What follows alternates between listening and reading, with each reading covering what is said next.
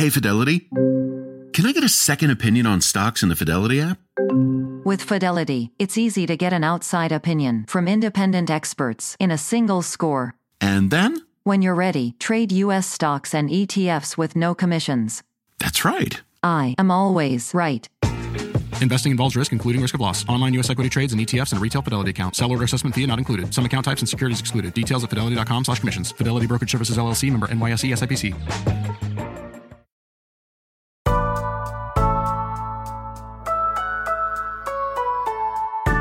It's Thursday, June 11th. I'm Gideon Resnick.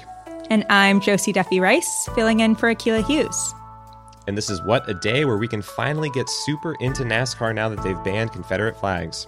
Yay, I'm looking forward to becoming insanely well-versed in lap times and engine specs. Yeah, and I'll know exactly which laundry detergent brand is on every single car. It's always Tide. Always.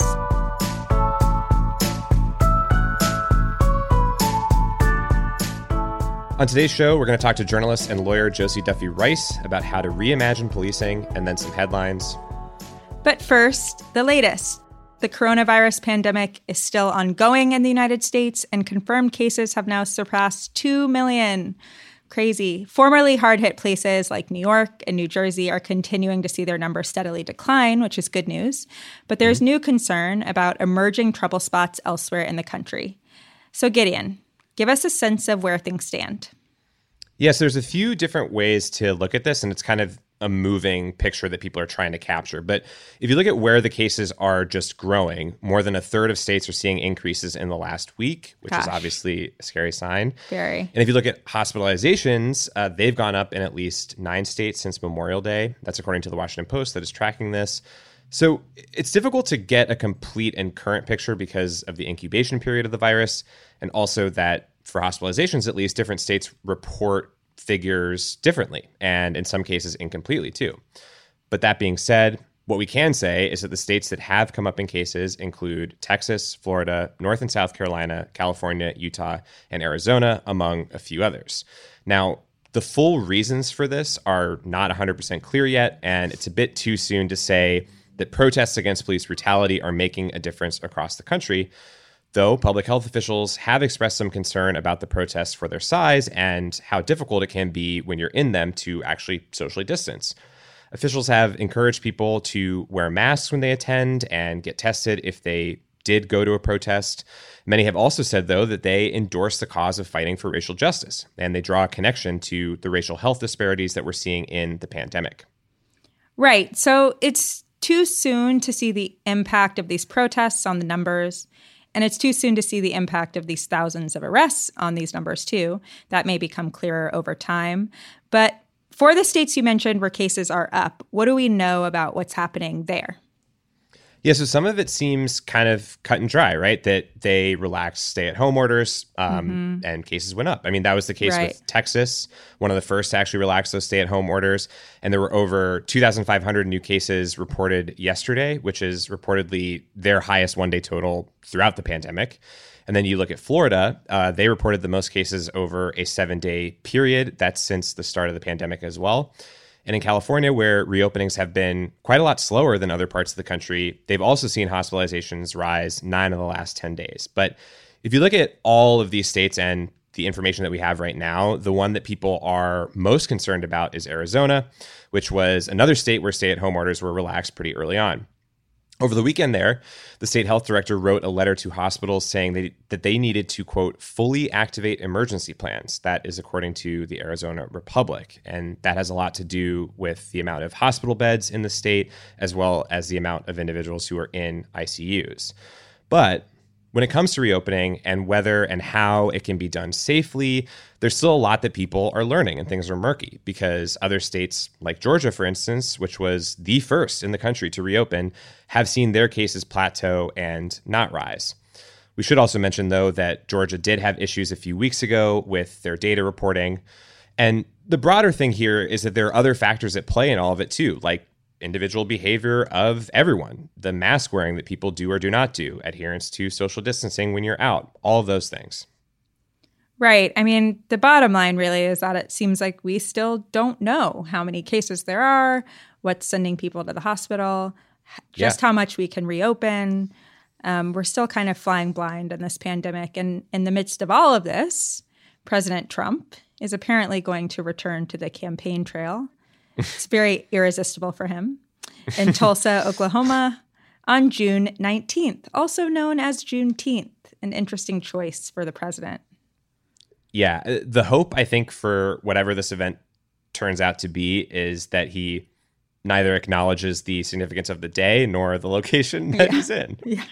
Please just don't say anything about it. Yeah, that's the hope. But in terms of how it's actually going to go down, the early reporting suggests that there may just not be social distancing practices that are actually put in place for the event or requirements for masks. But, there could be hand sanitizer on site, which I guess would be some small amount of comfort if you feel that you absolutely need to see this man speak in Tulsa, Oklahoma. I think you take what you can get at a Trump rally, Yes, this is 100% true. But, the pandemic has already upended the planned RNC, with Trump insisting that North Carolina's Democratic Governor Roy Cooper allow for an event at full capacity, or he would just move it to another state. There's been a lot of back and forth on this. There's reporting that some of the events, perhaps like Trump's own speech, would be held in Jacksonville, Florida, a state that, like we said, has seen a bump in cases. There's also reporting, though, that the RNC is going to hold portions of the event in Charlotte with fewer people. It's sort of like, do you want to gather people in one city with rising cases or two cities with rising cases? We will find out. Still very much up in the air, so we're going to be tracking that and the pandemic, but that is the latest for now.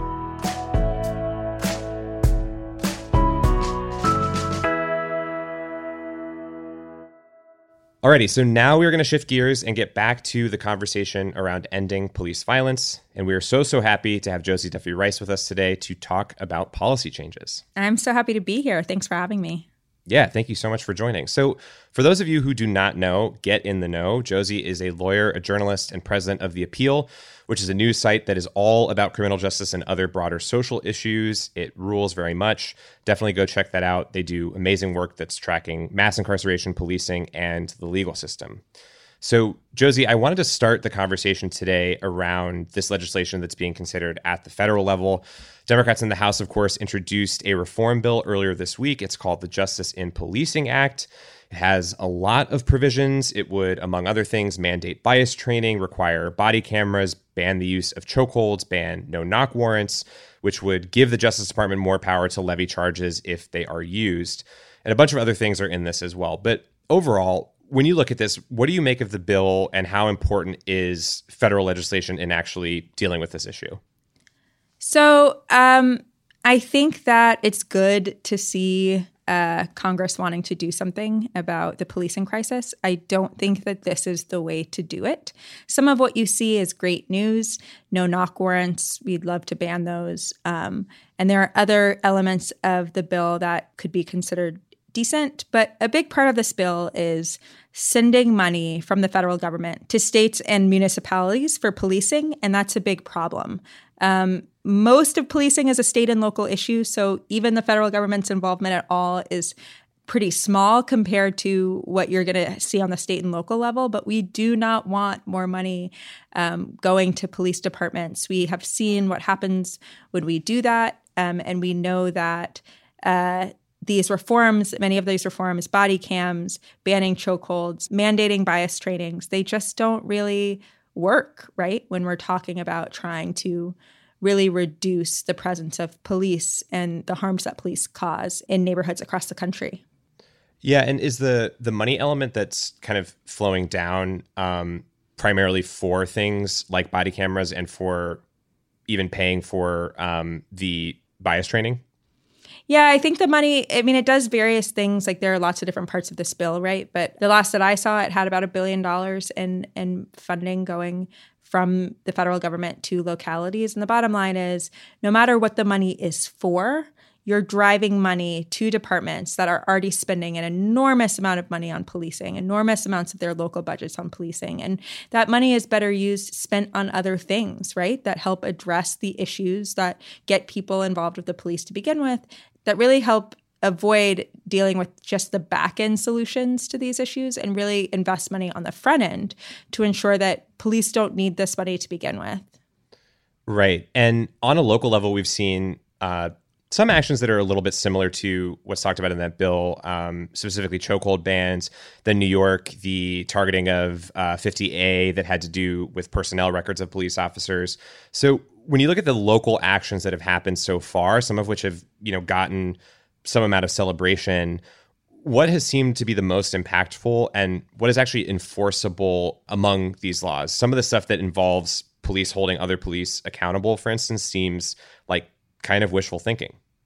Yeah, I think what we're seeing right now is a movement among activists, advocates, and experts to not just try to band-aid this problem by implementing these sort of reform rules that don't really work, right? They're trying to remove resources from law enforcement and put them elsewhere. And that's where we can really see some movement on the power of policing and on what policing does to neighborhoods. So really the principle here is that show me your budget and I'll show you your priorities, right? And when you fund policing and law enforcement at the expense of resources for homeless people, resources for mental health, education, parks, after-school programs, social services, then what you get is you get what you pay for, right? You get a bloated police department. You get a police department that is kind of tasked with solving all these social ills. And so the answer is to shift the funds. Right. And when you talk about things like that, you talk about defunding police or reducing the size of the budgets of these various departments. There's some questions and pushbacks that come up, for any person who is online like yourself or myself. What would you, and some of those questions are like, what would you do about violent crime? What about communities that, previously in say the 80s or 90s that actually asked for more policing? So when you're talking about these issues and working through them and those questions come up, what do you typically say? Yeah, so that's everybody's first question, right? What about murder? What about violent crime? And I'm always like, do you think I haven't thought about murder? I have thought about murder. Look, police are not doing a good job of solving violent crime. What we know is that in most cities in this country, police are solving 40 to 50% of murders, right? And that's a higher percentage than other crimes are being solved, right?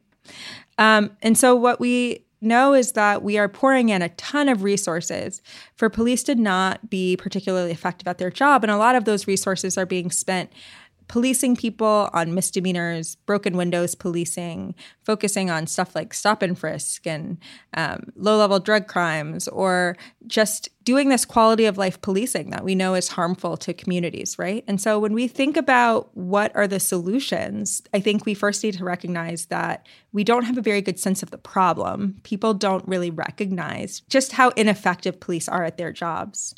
And it's true, in the past, there are communities, including Black communities, some communities, including Black communities, though not all, actually asked for more policing in the late 80s and early 90s when crime was higher. But what they asked for was more policing in addition to other resources, right? In addition to better schools, in addition to jobs, in addition to parks, in addition for places their kids could play. And they didn't get any of that. They just got more police. And what we see right now is that in those places where people ask for more policing, in the places in America where police are the most prevalent, those are the places that can imagine a different future, right? Those are the places that are saying, we have too much policing, we have too much police. Many people in this country basically live a life of abolition, right? In their communities, there are no police. There's nobody stop and frisking on those sidewalks. They see police rarely, right? In upper to middle class, mostly white neighborhoods, right? In the suburbs, for example. And we know that those are the communities that actually have a harder time imagining a world without police than the policed communities. Policing just isn't working. American policing isn't working. It's causing harm. We're not solving crimes. We're not addressing the root cause of issues. And if we shift funding from law enforcement to other social services, I think we will need less law enforcement. And I think that is the goal. Right. It's like if you were being given allowance and you kept getting like 50% on the tests after you got allowance, people wouldn't necessarily say like, here is more allowance. Right, exactly. And that's what we really have to think about. I mean, without it being about punishing the police, this is a real question of what do we want for every dollar we spend. And my hope is that I can imagine a world where my kids grow up, where they get more than 50% of murder solved, where they live in a world without violence. And I think it's very difficult to eliminate violence from communities entirely when you're using a violent system to do that. And so, it's an opportunity right now to imagine a different future. And I think we really have the opportunity to do that. And so talking about that in a more pointed way, obviously the overhanging thing here is just reducing footprint of the police, thinking about it in a bold and transformational way while public opinion is moving on this, in some cases quite rapidly. What are sort of the major impediments to making this happen? Look, police in this country have really a stronghold over public opinion in a lot of places, right? The culture of policing in this country is very pervasive, and it's very difficult. A few years ago, when Black people were saying police are brutalizing us, people wouldn't believe them. Right. Videos started to come out. We're starting to see more now that people are saying, okay, you guys weren't kidding. But that took years. I mean, that really literally took years. And so people talk about police unions as sort of the main obstacle. And I absolutely think police unions are a major impediment to this. But really, police unions are powerful because of the police. Police aren't powerful because of police unions. And so what we know is that we're facing an uphill battle when it comes to having people reimagine a world. And in general, I think reimagining a different system is hard anyway, right? For all of us. It can take time. It can take research. It can take talking through this stuff. And that's what I think a lot of people are trying to do right now. That being said, this is America. We got rid of slavery. We ended Jim Crow. We can do this. This is like, of all the abolitions we've done, this is actually not the biggest one. And when people talk about, well, what does the world look like without police? I imagine that was the same question people asked about many of the systems, in particular slavery, that are gone now, that were probably hard to imagine a world without it, even when you thought it had its faults, right? And so the first thing we have to do is think that it's possible, and the second thing is figure out how to get there, not have everything figured out or not know all the answers before we decide to believe it's possible. Right. And I think that's a hopeful note to leave the whole conversation on. But Josie, thank you so much for helping us understand how all of this works. And by the way, if you want to hear more from Josie, check out her podcast called Justice in America. We really hope that you can come back sometime soon. Thanks for having me. I'd love to come back anytime.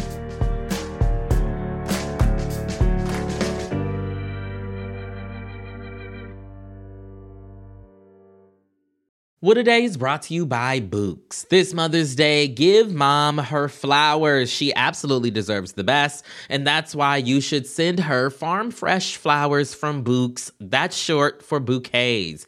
Bouqs has modern designs and unique flowers you can't find anywhere else, and with 20% off, you can send some to mom, your wife, your auntie, even your granny, okay? Anyone who deserves flowers in your life. It doesn't have to be holiday specific. You get flowers, you're getting flowers, everyone's getting flowers. Go to Bouqs.com and use promo code WAD for 25% off. That is BOUQS.com, promo code WAD, Bouqs, promo code WAD. What A Day is brought to you by Fast Growing Trees. Fast Growing Trees is the biggest online nursery in the U.S., with more than 10,000 different kinds of plants and over 2 million happy customers. They have everything you could possibly want, like fruit trees, palm trees, evergreens, houseplants, and so much more. Plus, Fast Growing Trees makes it easy to order online, and your plants are shipped directly to your door in 1 to 2 days. And along with their 30-day Alive and Thrive guarantee, they offer free plant consultation forever. We love Fast Growing Trees here. I keep telling you that the mini plants that I've gotten from these folks are yet hanging on. And that's not because I have a green thumb, okay? This spring, Fast Growing Trees, they have the best deals online, up to half off on select plants and other deals. And listeners to our show get an additional 15% off their first purchase when using the code WAD at checkout. That's an additional 15% off at fastgrowingtrees.com using the code WAD at checkout. Fastgrowingtrees.com, code WAD. Offer is valid for a limited time. Terms and conditions may apply. What a Day is brought to you by Ulta Beauty. This AAPI Heritage Month, Ulta Beauty is celebrating the joy of belonging to a community composed of intricate connections, belonging to our past and our future, to the heritage and birthright that is beauty. Ulta Beauty shines a light on the AAPI community, passing the mic to brand founders and creators to tell their stories centered on heritage, joy, and beauty. They carry AAPI-owned and founded brands like Live Tinted, Peach and Lily, Glamnetic, Tree Hut, and more. Shop AAPI-owned and founded brands at Ulta Beauty stores and Ulta.com. Let's wrap up with some headlines. Headlines. Amazon will not allow police departments to use its facial recognition technology for 1 year. In a blog post yesterday, the company said they hope this will give Congress enough time to enact better rules for the use of this technology. Facial recognition software has been widely criticized for misidentifying Black people, other people of color, and women. Amazon follows IBM, which said earlier this week that it would stop building and selling facial recognition technology in general. The CEO of IBM said in a letter that he was concerned about how the technology could be used for mass surveillance and racial profiling. I am too. Amazon software named Rekognition, spelled with a K, extremely punk, has been used by law enforcement agencies throughout the U.S., though it's not clear how many. 1 whole year, huh? Just giving us a head start. Yeah. Before they bring back the terrible facial recognition technology. Statues and monuments honoring bad racists continue to get exactly what they deserve. 3 statues of Christopher Columbus were damaged by protesters in the U.S. this week. I think they should have listened to us when we told them to just put them in museums. 1 in Richmond, Virginia was thrown into a river. 1 in Minnesota got knocked over, while another in Boston got his head cut off. Ooh. Now they just need to take Christopher Columbus's face off the salami that they sell at Trader Joe's. Meanwhile, in the UK, London Mayor Sadiq Khan announced that the city will be reassessing all of its statues and monuments. And this comes after protesters pushed the statue of a slave trader into a river in Bristol. Khan says he will be putting together a commission to ensure that all the monuments, the murals, and the statues in London reflect the city's diversity. Honestly, bring them all down besides the Columbo one that I think is in like Belgium or something. Yes, keep Columbo at all costs. Yeah, agreed. CrossFit founder Greg Glassman, who was the first person to come up with the idea to exercise in front of a big open window, stepped down on Tuesday after doing a significant amount of racism over the weekend. Glassman's problems began when he responded to a health research group's call to treat racism as a public health issue by tweeting, quote, "It's Floyd-19. Kinda cryptic, but definitely bad. That comment, plus CrossFit's silence on the issue of police brutality, led Reebok to end a huge sponsorship deal with CrossFit and hundreds of affiliate gyms to end their relationships. Glassman's real reckoning came later, though, when BuzzFeed published audio from a Zoom meeting he had with gym owners on Saturday. The meeting saw him deny the existence of systemic racism, push conspiracy theories about George Floyd and coronavirus, and basically do his InfoWars audition in real time. Sir, good Lord. Glassman will retain his ownership stake in CrossFit, but will be replaced as CEO. He has free time now, so call him, I guess, if you need someone to flip over your giant tires. For the past few months, many of us have been making our unicorn frappuccinos at home, and now the consequences are clear. Starbucks said on Wednesday that they expect the coronavirus pandemic to reduce their sales this quarter by $3.2 billion. It's a lot of money. That's led the company to accelerate their plans to add more pickup stores, meaning ones that don't have seating and cater to a mobile customer who is probably running late to a networking meeting at a different Starbucks. The company expects to open 300 of these pickup locations in the U.S. and Canada this fiscal year, while closing 400 traditional stores. Financial analysts are keeping a close eye on Starbucks' performance amid reopenings, since it's basically the main store and will be seen as an indicator of customers' willingness to go outside and spend money. Starbucks' disclosure of their rough quarter was followed by a drop in other restaurant stocks as well. I got to run to a networking meeting, but those are the headlines.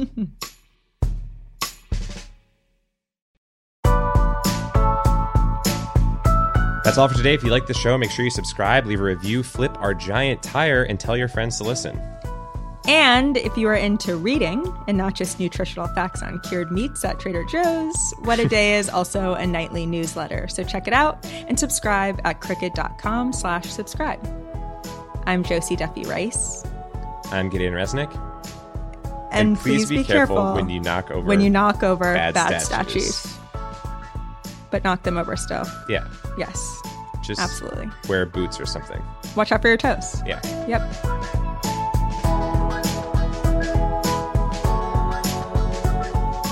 What a Day is a product of Crooked Media.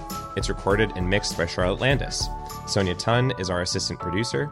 Our head writer is John Milstein, and our senior producer is Katie Long. Our theme music is by Colin Gilliard and Kashaka.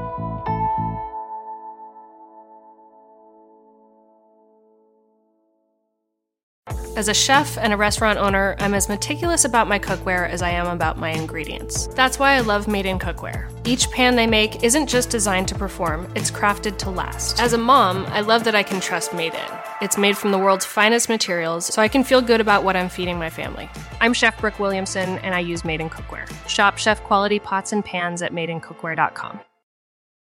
I'm Oren Siegel, and I've been fighting extremism, anti-Semitism, and hate for more than 20 years. You should subscribe to our podcast, Extremely, to get a unique perspective on the daily work and the people who have dedicated their lives to exposing, fighting, and disrupting extremism, anti-Semitism, and all forms of hate. We bring you the stories of people and communities not only impacted by hate, but who offer new perspectives and ways to push back. You can find Extremely wherever you listen to podcasts.